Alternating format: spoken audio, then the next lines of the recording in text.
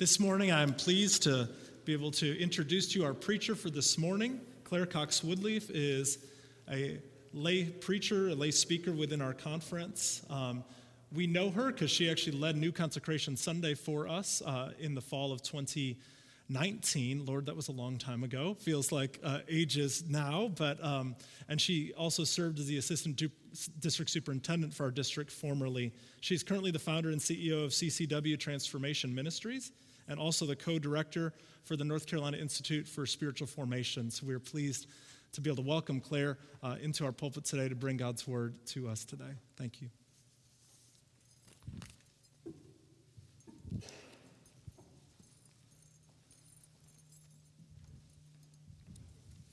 Good morning. Good morning. It's good to be with you today. I see lots of familiar faces, and it's always a blessing to be in the house of the Lord with good people, God's good people. So our text for this morning, our Old Testament lesson, is Jeremiah 33, verses 14 to 16. Hear now the word of God. The days are surely coming, says the Lord, when I will fulfill the promise I made to the house of Israel and the house of Judah. In those days and at that time, I will cause a righteous branch to spring up for David, and he shall execute justice and righteousness in the land. In those days, Judah will be saved and Jerusalem will live in safety. And this is the name by which it will be called: the Lord is our righteousness. This is the word of God for us, the people of God. Thanks be to God. Let us pray. May the words of my mouth and the meditations of all our hearts be pleasing in your sight, Lord, our rock and our Redeemer. Amen. So this morning we are kicking off what will be your sermon series, I understand. Change is going to come. And today we're focusing on expectation. Our text is from the prophet Jeremiah. And a prophet, of course, is a person called by God to speak God's appropriate word. They were primarily speakers and teachers, not writers. And the preaching they did was called an oracle. And each oracle was directed to a specific time, place, or problem, and was passed down from generation to generation and eventually written down into the books that we now have. These oracles, or this particular one, was directed towards the nation and against foreign nations, and the Hebrew people believed in the power of the spoken word. If something was said in a formal way, they believed that power was unleashed, and in the speaking, that would ultimately bring the intent to fulfillment. And so this is why prophets were actually feared during that time. Jeremiah's prophetic ministry started during the reign of King Josiah and continued through Jehoiakim's reign and the exile of Jehoiakim until the death of King Zedekiah. And on the geopolitical scene, the superpowers of the time were Assyria, Babylon, and Egypt, and all of them were vying for power over the smaller states like Judah. Eventually, Babylon became the new imperial power, and the monarchy contributed greatly to Judah's moral and spiritual decline.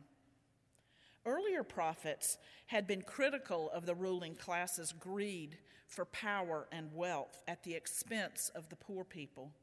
So Jeremiah's message was not new. His preaching against wickedness and power of the powerful was not a new thing. I don't believe that those entrusted with the care of determining what would be included in the canon would have included the words of the prophets if they didn't believe that their messages were timeless and that there wasn't a relevant word for the people of God moving forward for generations to come. The book of Jeremiah exposes human pride in institutional power to warn the powerful to act responsibly. And Judah is addressed as a persistently disobedient child despite the prophet's constant warnings.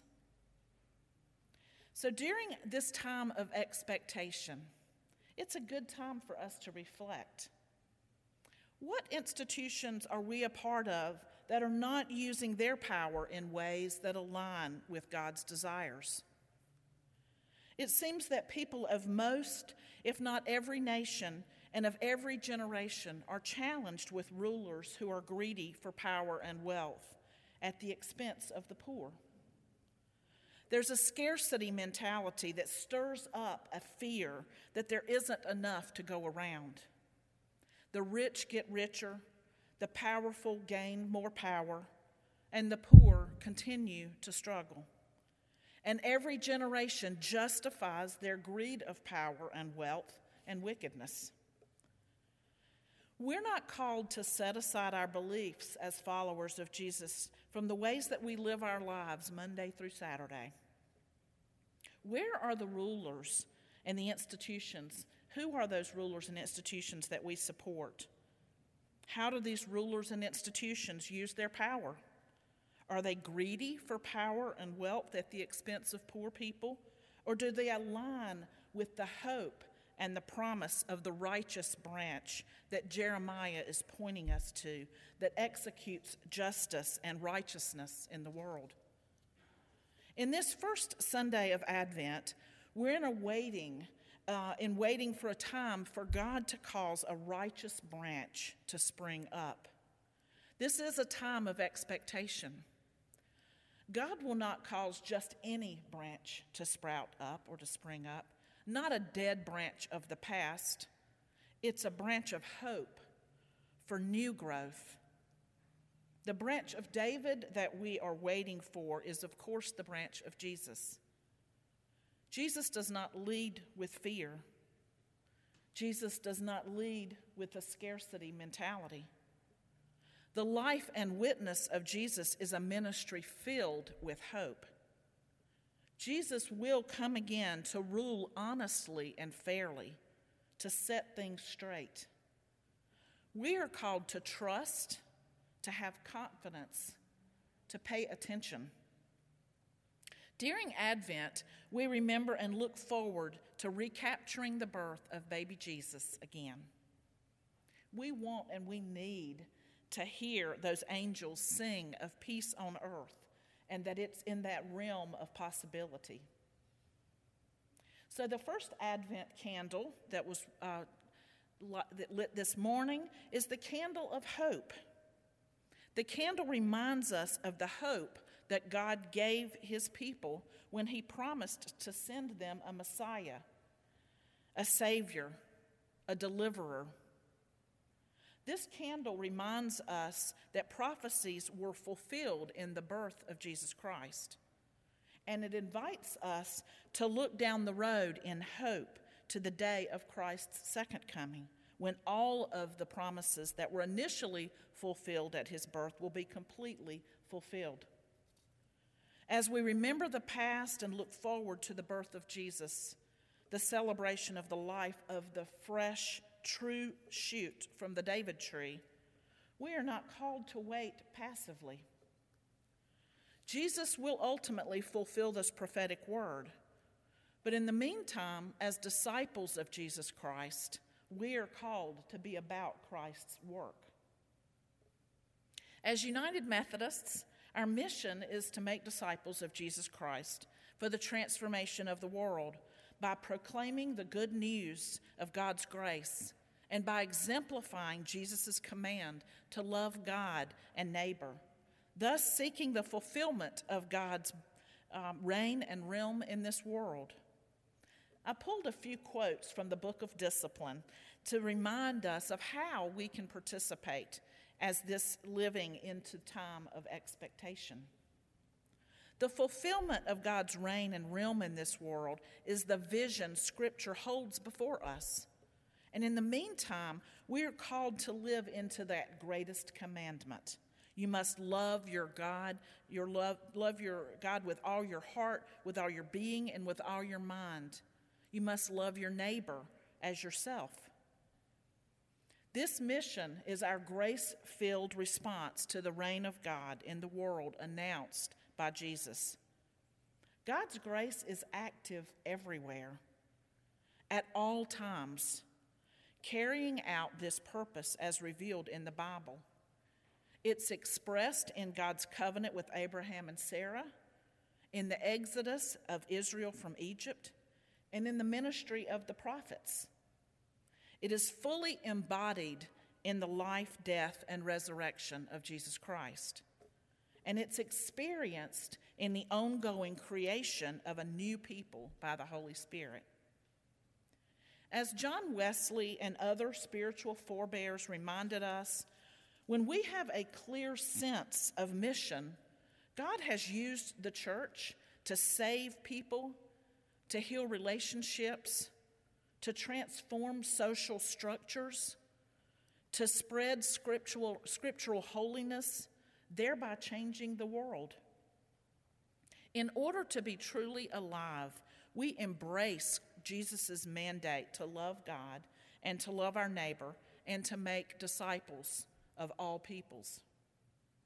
So we make disciples as we proclaim the gospel, seek, welcome, and gather persons into the body of Christ, as we lead persons to commit their lives to God through baptism by water and the Spirit and profession of faith in Jesus Christ, as we nurture persons in Christian living through worship, the sacraments, spiritual disciplines, and other means of grace, as we send persons into the world to live lovingly and justly as servants of Christ by healing the sick, feeding the hungry, caring for the stranger, freeing the oppressed, being and becoming a compassionate, caring presence, and working to develop social structures that are consistent with the gospel.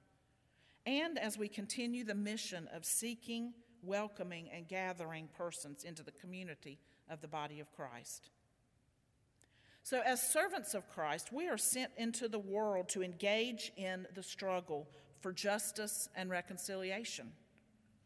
We seek to reveal the love of God for men, women, and children of all ethnic, racial, cultural, and national backgrounds, and to demonstrate the healing power of the gospel with those who suffer. Justice means making things right, which is what Jesus came to do and will come to do again. In the church, we're pretty good at charity, but we often fall short when it comes to the work of justice. Charity is the giving to help those who are in need, while justice is the system which oversees that the concept of moral righteousness is applied to a situation when someone has become the aggrieved party.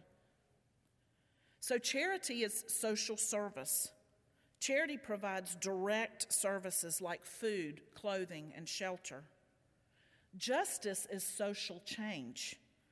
Justice promotes social change in institutions or political structures. Charity responds to immediate needs. Justice responds to long-term needs. Charity is directed at the effects of injustice, its symptoms. Charity addresses problems that already exist. Justice is directed at the root causes of social problems. Justice addresses the underlying structures or causes of these problems. Otherwise put, justice tries to make sure the mess isn't made to begin with.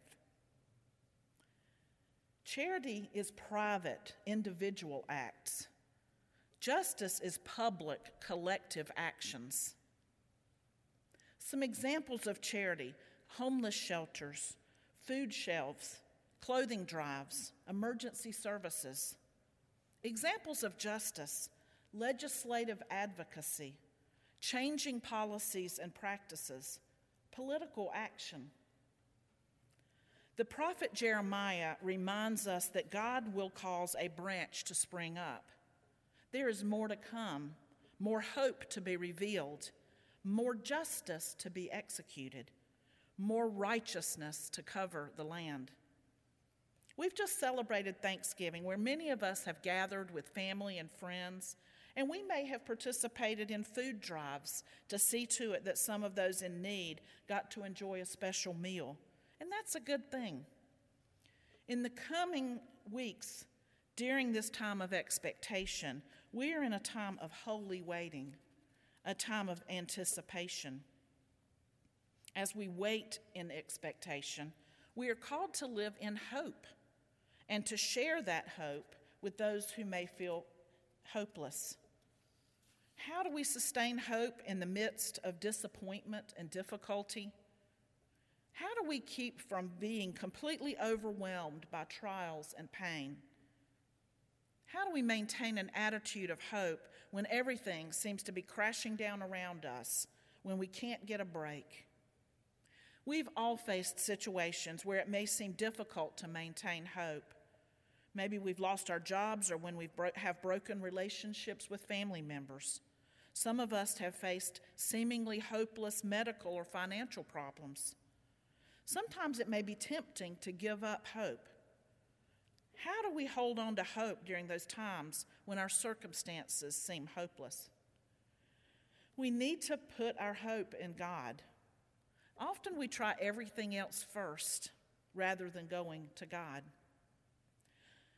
This morning we sang about Emmanuel, and we'll continue to sing about Emmanuel during this season.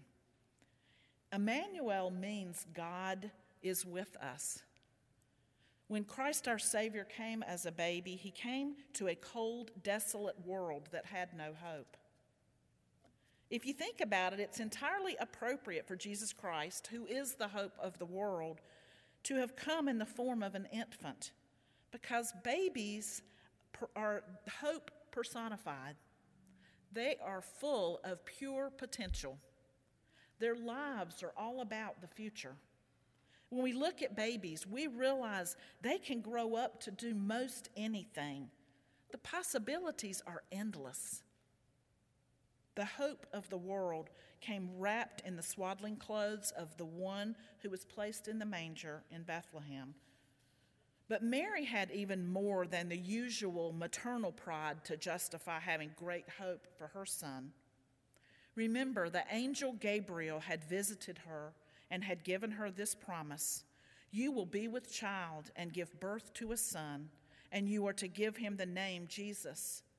He will be great, and he will be called the Son of the Most High.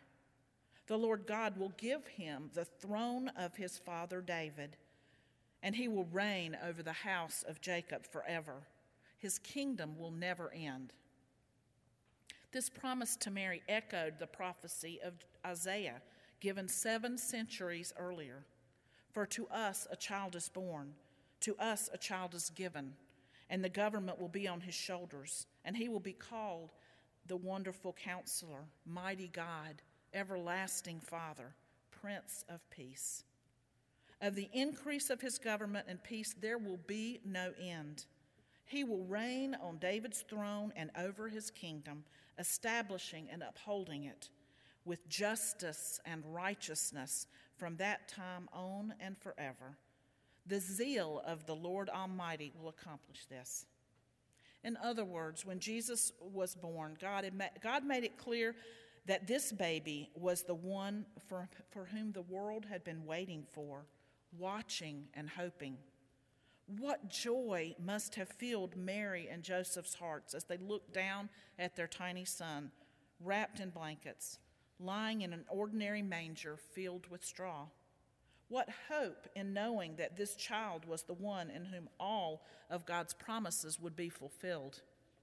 What hope in knowing that he was the one in whom God's people would find forgiveness of sins. What hope in knowing that he was the one in whom they would find true and lasting peace. So in this time of waiting, in this time of hope and expectation for good things to come, let us prayerfully consider how we might be a part of Christ's coming into the world. How might we, as Christ's followers, participate actively with God to be agents of justice and righteousness. How might we share the living hope of Jesus with others? Jeremiah 29, verse 11 says, "For surely I know the plans I have for you, says the Lord, plans for your welfare and not for harm, to give you a future with hope." So let us claim this future that our Lord has for us, and let us share that hope in our bright future with others. Amen.